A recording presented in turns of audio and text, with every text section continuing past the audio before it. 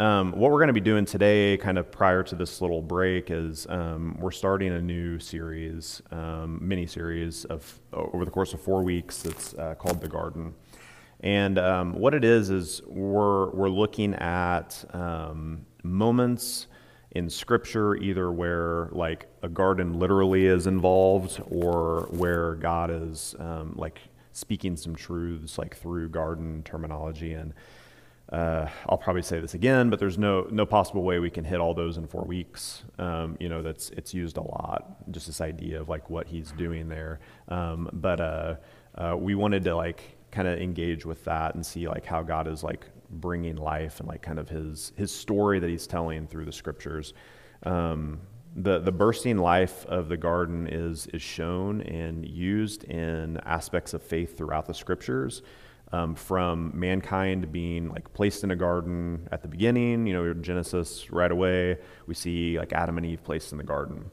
Or like metaphors of like planting and pruning and those kind of things that Jesus uses in his teachings, or that we see even like an Old Testament prophets speaking, to stories about vineyards and gardens and crops, to Jesus retreating to a garden prior to his death, and like dealing with this whole like temptation of like sitting before God and saying like, not my will but your will be done in this moment. And he's preparing for himself for the cross at that point. And finally, even like this restoration of like the Eden, the connection with God that happens, this kind of restoration of the garden that happens as we see at the end of the book of Revelation, where God has restored all things, and once again there's this tree of life that's for all people, and it's for the healing of the nations. So we see this like throughout Scripture, and all these like these stories and these metaphors and these truths that are being taught. But in like a different vein, there's also this aspect of like our souls reacting similarly to the way a garden grows.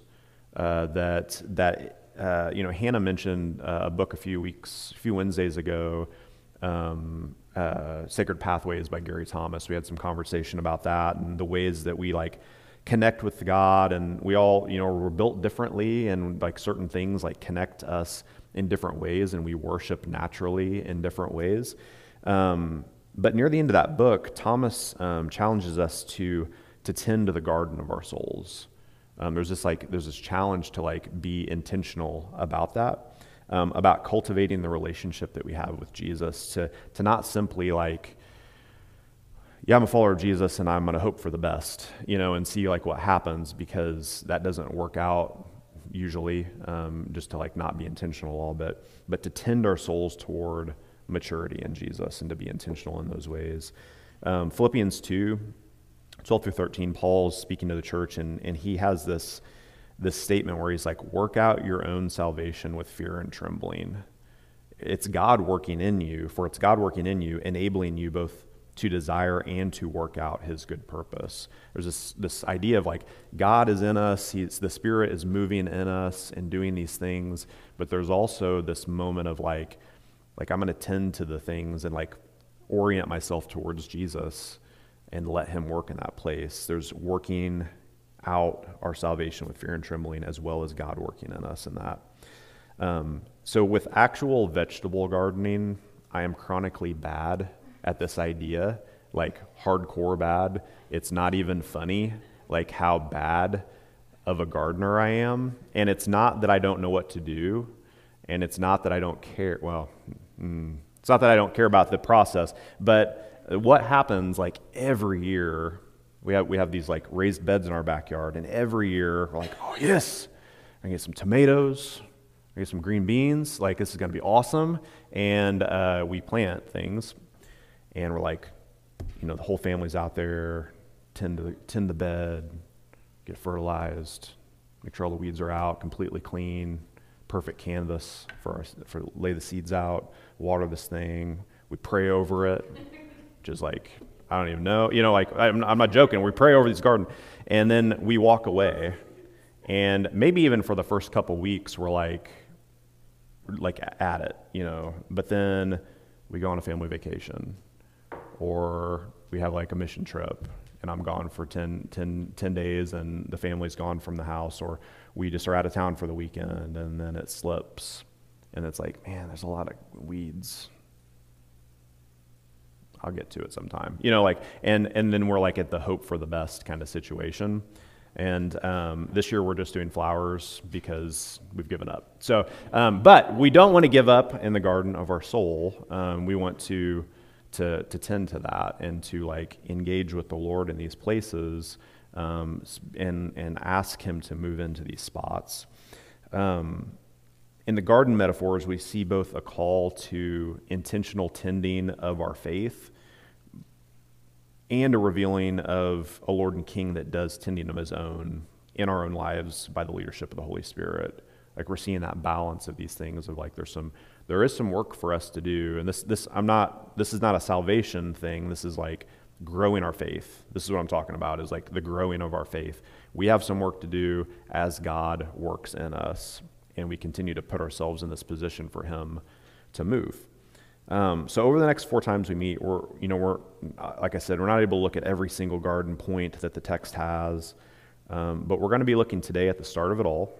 We're gonna go back to Eden, and then in the next weeks we're going to dig into Jesus' teaching about what kind of soil we should be, and then how the kingdom of God is like a seed that grows and just bursts into life, and finally the culmination of the grand plan of God that welcomes us back into an Eden that's restored through Jesus. So let's pray, and then we're gonna jump to Genesis 3 at that point. God, we love you. We praise you, and Jesus, thank you as we're in this season and these weeks, just leading up to what you have done for us. But I pray that you just draw us more into thankfulness, more into gratitude, and more into just a love and obedience for you, because of what you did, going to the cross, rising again, like the hope that we have because of you. Help us to dwell on that. So we love you, Christ, and I just ask, Lord, for you to speak through these moments, these points, these things that you've laid on me, and the scriptures, and if somebody needs to hear something completely different, Lord, just Holy Spirit, that you would be speaking that today. So we give you this time. We love you. Amen. So in Genesis 3, jumping straight in, there's a few points in YouVersion, but it's not very comprehensive today. But in Genesis 3, we read this, verse 22. The Lord God said, "The man has now become like one of us, knowing good and evil. He must not be allowed to reach out his hand and take also from the tree of life and eat and live forever." So the Lord God banished him from the Garden of Eden to work the ground from which he had been taken. And after he drove the man out, he placed on the east side of the Garden of Eden cherubim and a flaming sword flashing back and forth to guard the way to the tree of life. So this moment in Genesis 3, we're kind of jumping in media res here, like just straight in to the story, but this is the loss of the garden. Like this is the loss of the garden. That's this moment that we see in Genesis 3 for Adam and Eve, because they chose to go their own way and to try to make their own little kingdoms and be like God, taking the fruit that was the only thing to not do.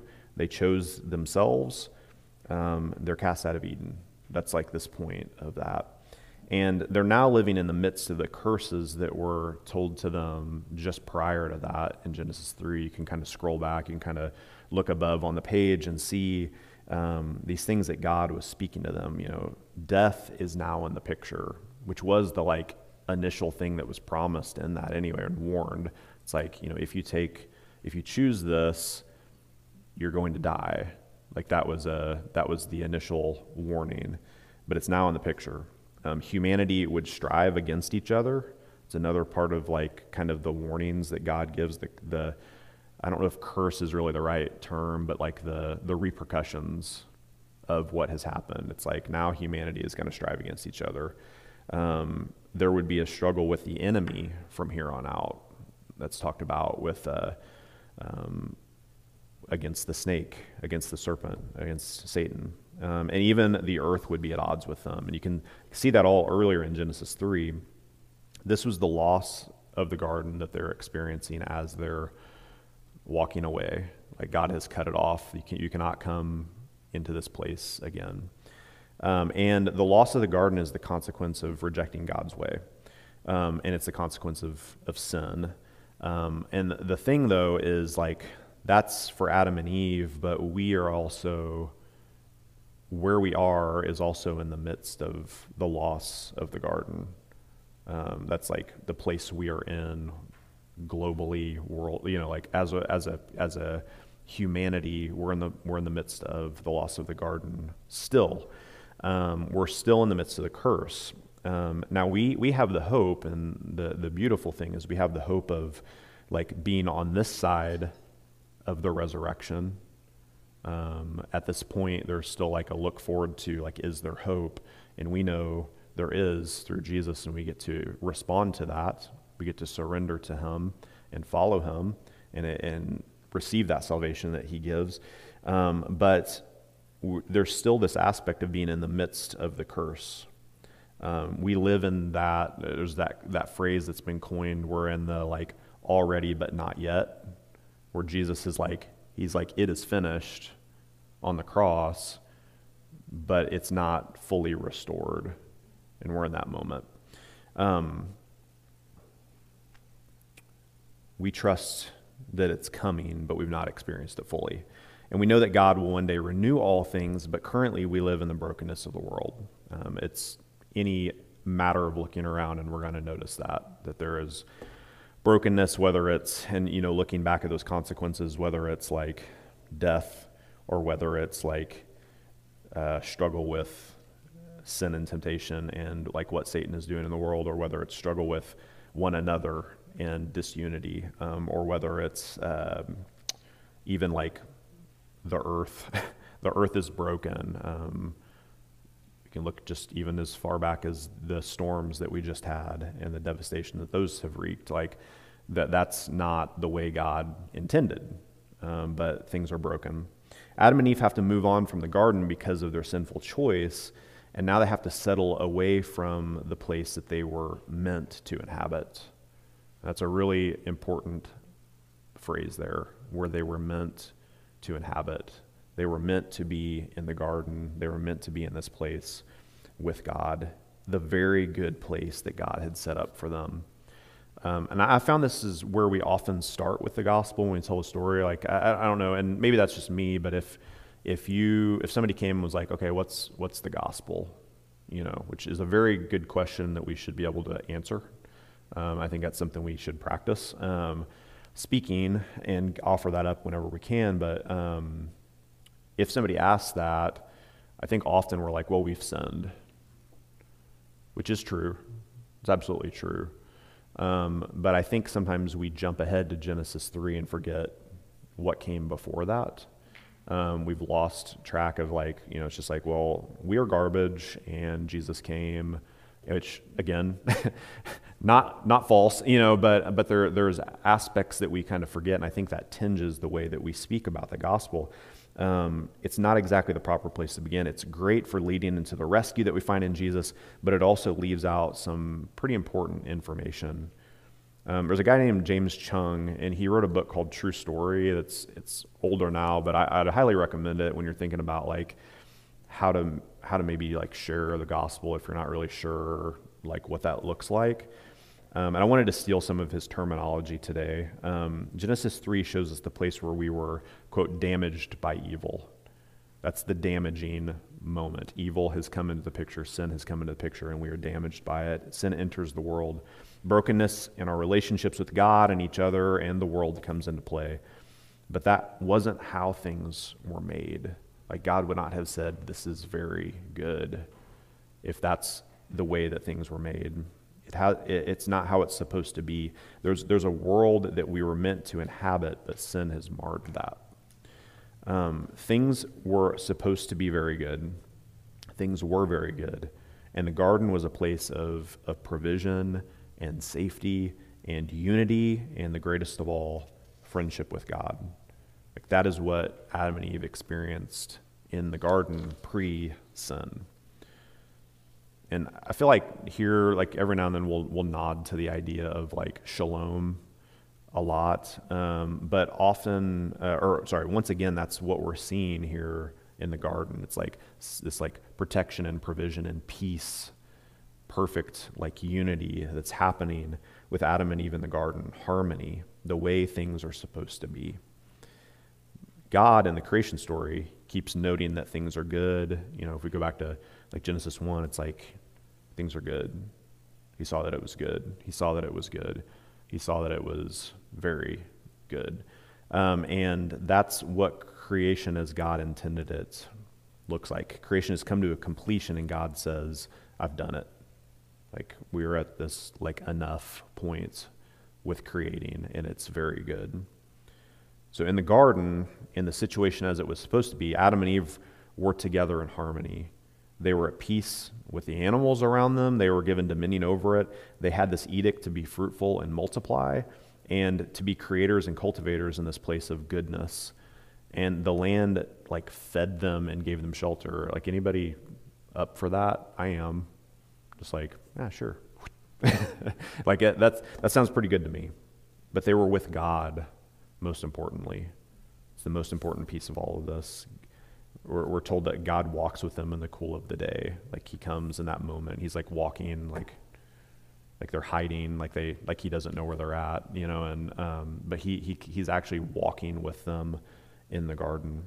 There's an intimate relationship there, face-to-face relationship with God, walking honestly as friends. Like there's a friendship there that I don't even know that we totally grasp in this moment, in the place that we're at. This is the most important piece of the beauty that's in the garden. The garden is good, it's very good, but not just for its own sake. It's good because it's a gift of God, and it's an effect of being with God. The garden would not be what it is without God's presence there with them. Though beautiful, it's nothing if God isn't actually involved. But prior to sin, God is involved, and he's in the midst of that, and in the midst of that involvement, he gives Adam and Eve the command to tend it. Even prior to sin entering the picture, there's this call to intentionally tend to things. That's this like, be fruitful, multiply. Man has dominion over this thing. Like they're supposed to take care of what God has made. But as we read earlier, things get broken by sin. But even in that, there's still promises made that point to something coming, to what's coming in the future, that there's still hope for a return to the garden.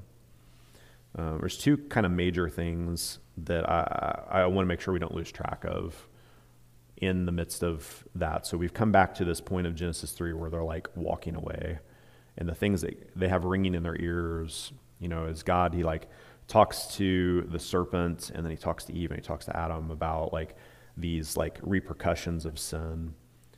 One, though, this promise that's in the midst of those consequences is this. In chapter 3 of Genesis, verse 15, there's this thing that, like, I will put hostility between, he's talking to the snake, I will put hostility between you and the woman, and between your seed and her seed. He will strike your head, and you will strike his heel. I actually talked about this a bit earlier in the semester, so I don't want to like belabor it, but it's worth seeing again. The harmony of the garden may currently be lost. That may be the situation of our world. It is the situation of our world. But even in the initial aftermath of sin, like right away, God was already working a way back. He already had a plan. Already's like, this thing is going to happen and bring us back to this place. The garden will be restored. What was meant to be will happen again. He's pointing to an offspring. That's kind of that word, the seed and seed. That's this idea of this offspring that will come. And something that's talked about throughout the Old Testament scriptures, continually referenced. that there's this offspring that will be coming. There's going to be someone coming. He's pointing to this offspring of Eve that will one day crush Satan's head, even as Satan wounds the offspring. And we know this to be Jesus. We look back on that and see how Jesus fulfills this thing. Satan may have stung him on the cross, but it was not forever. He rises again. But in the midst of that, Satan's defeated. So his head is crushed, but the heel is struck. What I hope that we see in that is a bit of God's character, though, like looking back. His love for us is given freely. Even in the midst of Adam and Eve's sin, right away, he is like, I still love you. I am still bringing you back. Adam and Eve had certainly not done anything to warrant such a promise. I think it's like kind of mind-blowing at times to even consider like how often God just moves of his own accord and own love when there is no reason at all for him to have done that for us. We haven't warranted such a promise either. He didn't have to even create humanity. Like, I think if we can grab a hold of that, it's like God didn't. I'm not trying to be like self-humanity deprecating today, but like God didn't need us. Like we see like that perfect unity already, Father, Son, and Holy Spirit. Like there's perfect community and perfect harmony already there. He wanted to create, and it was like the crowning moment. That's when the very good part of creation comes, is when humanity is made. God opens up the circle of relationship with himself by forming humanity from the dust, and the story of Scripture points to him desiring to get us back into that unity over and over and over again. He just wants to bring us back into that. No expense is too high for him. In the same moment that the garden is being torn from humanity, God is whispering, there is a path back. There will be a path back to me. The other aspect, though, I want to grab onto is what God does before sending them out. We're told that like when God comes walking in the cool of the day, he's moving through, and there's this whole thing which is kind of a beautiful piece of God's character too. He's like calling for them. Again, I'm pretty sure God knew where they were, hiding behind this like bush, kind of thing. But they've covered themselves. They've talks about that they were, prior to that, they were like naked and unashamed. But then they suddenly, with sin coming into the picture, like realizing, and their shame is really what the problem is. So they've covered themselves with whatever they can with these leaves. And God has this conversation with them, and he's like, who told you were naked? And there's this conversation about like what happened. Sin leads to shame.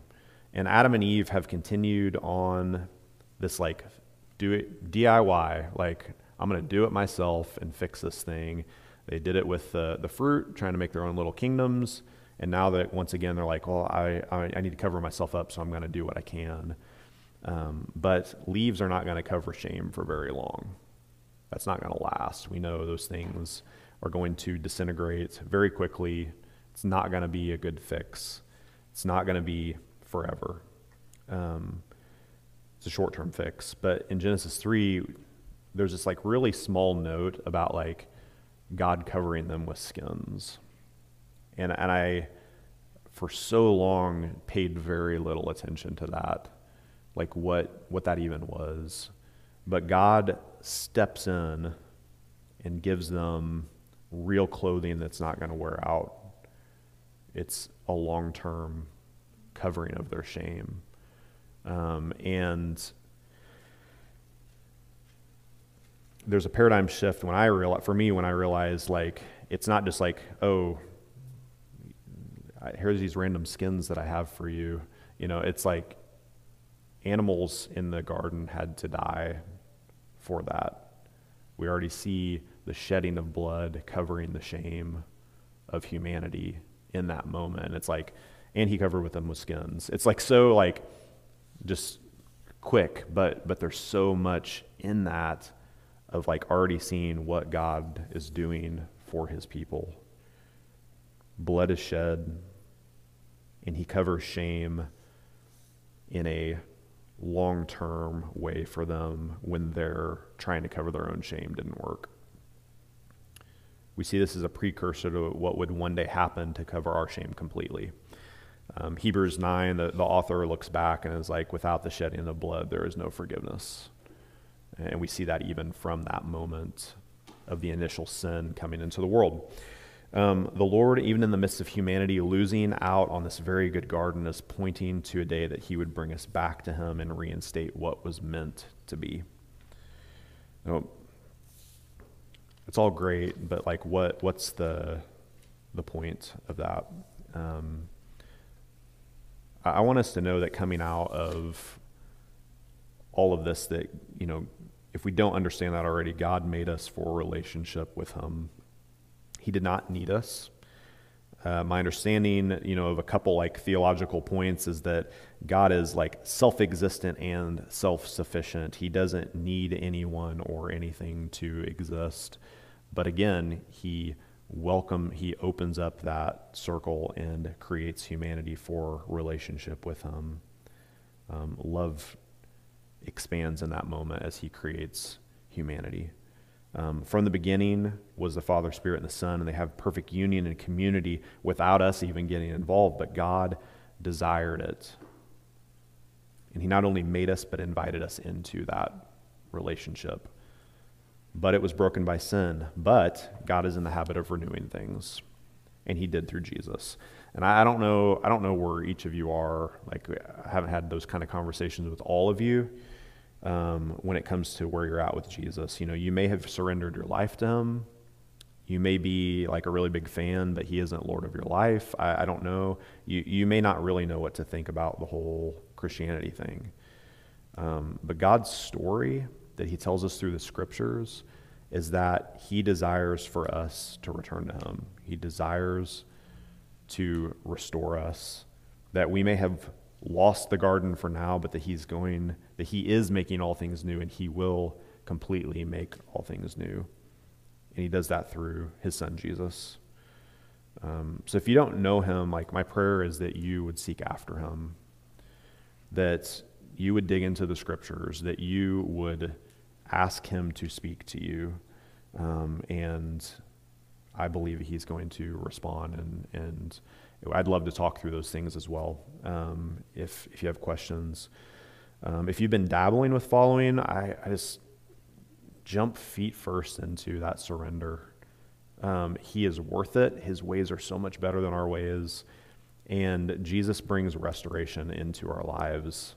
But he asks us to surrender to him, to follow after him. In Matthew 10, Jesus says, whoever finds their life will lose it, but whoever loses their life for my sake will find it. If you're following hard, keep at it. Learn new ways of obedience and trust. Let the Spirit lead you as you tend the garden to your own heart. I don't know if Hannah looked at my notes or what she read there for worship today, but like that idea, in Galatians 5, Paul's like, I say walk by the Spirit, and you will not gratify the desires of the flesh. He goes on to say the fruit of the Spirit is love, joy, peace, patience, kindness, goodness, faithfulness, gentleness, and self-control. Against such things there's no law. And those who belong to Christ Jesus have crucified the flesh with its passions and desires. If we live by the Spirit, let us also keep in step with the Spirit. Let us walk with the Spirit. This keeping in step with the Spirit is internal and external. Internally, it's about like a growth of trust in God. It's about a closer relationship with him. Jesus bridges that gap, and he reconciles us back to the Father. And we just need to, remember, God walked with Adam and Eve in the garden. He wants that for us as well. He wants to walk with us. He wants to be in that relationship. And the fruit that I just read exhibits in our own life because of our proximity to God.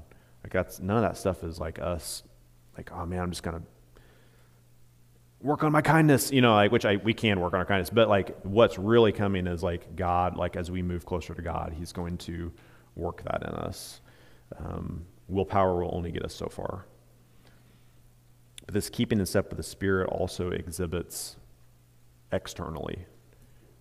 James tells us that, faith without works is dead. There's this connection of faith and action, and it's not about like our actions creating salvation or anything like that, but it's about like when I am fully trusting in God and like obedient to Him, there's going to be stuff that pours out of that. It's two hands clapping. Like those things go together. Loving God with all that we are is paired with loving others as ourselves in the teachings of Jesus. And while we tend the garden of our own souls, we also look for ways to bring the garden into the places we are, into the relationships that we are. To put it another way, we bring kingdom where we go, in our lives, at our jobs, in our classes, in our friendships, our families, into our neighborhoods. We're to bring kingdom there, to bring the garden there. We live the gospel where we go.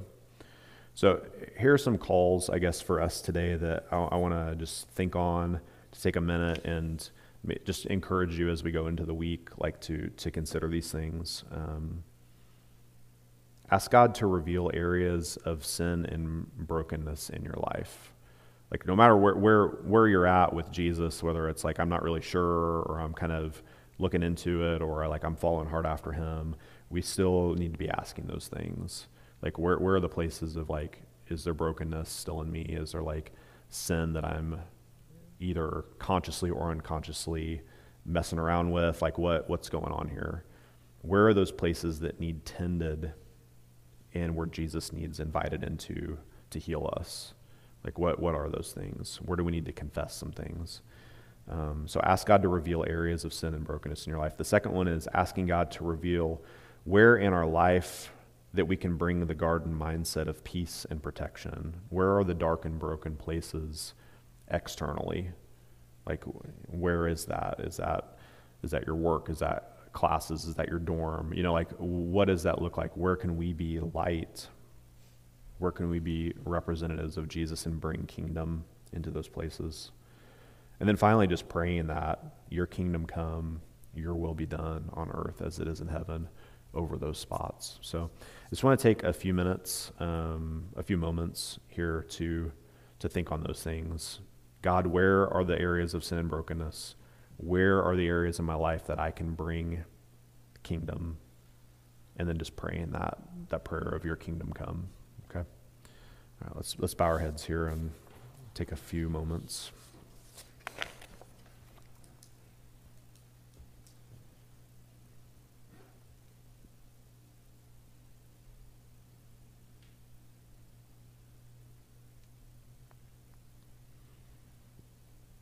Lord Jesus, please reveal to each one of us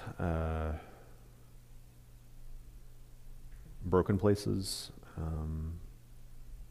Please convict us if there are where those places of sin are in our lives, Lord.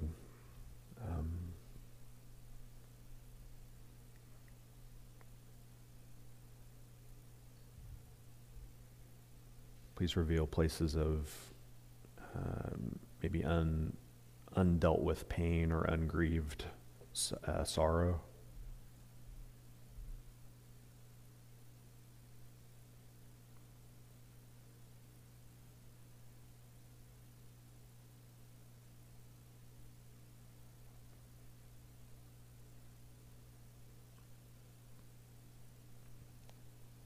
Lord, we give those things to you. We ask you to bring healing. Help us to grieve.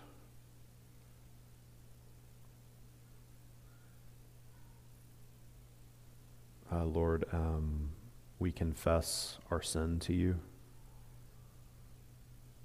the sin that you have carried on the cross, and just ask you, Lord, to help us to turn from that, to live pure lives before you.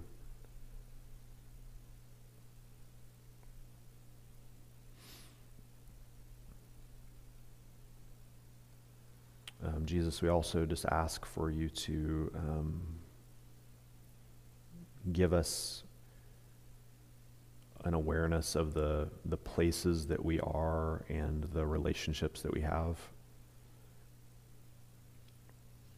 Where to show us where we need to be intentional in those places.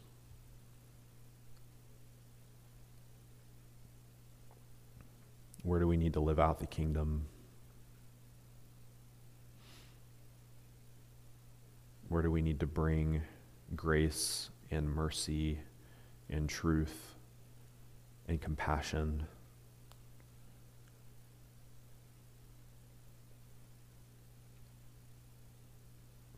God, we just ask you to reveal those things.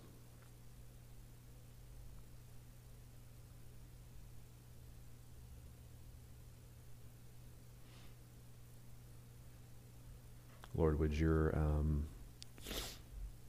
gospel just go into every corner of this campus and every aspect of our lives. Lord, I just pray that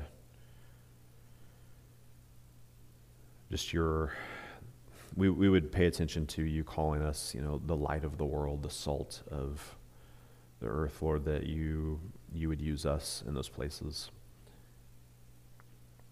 And we just pray that your kingdom would come and your will would be done in our lives, in our families, among our friends,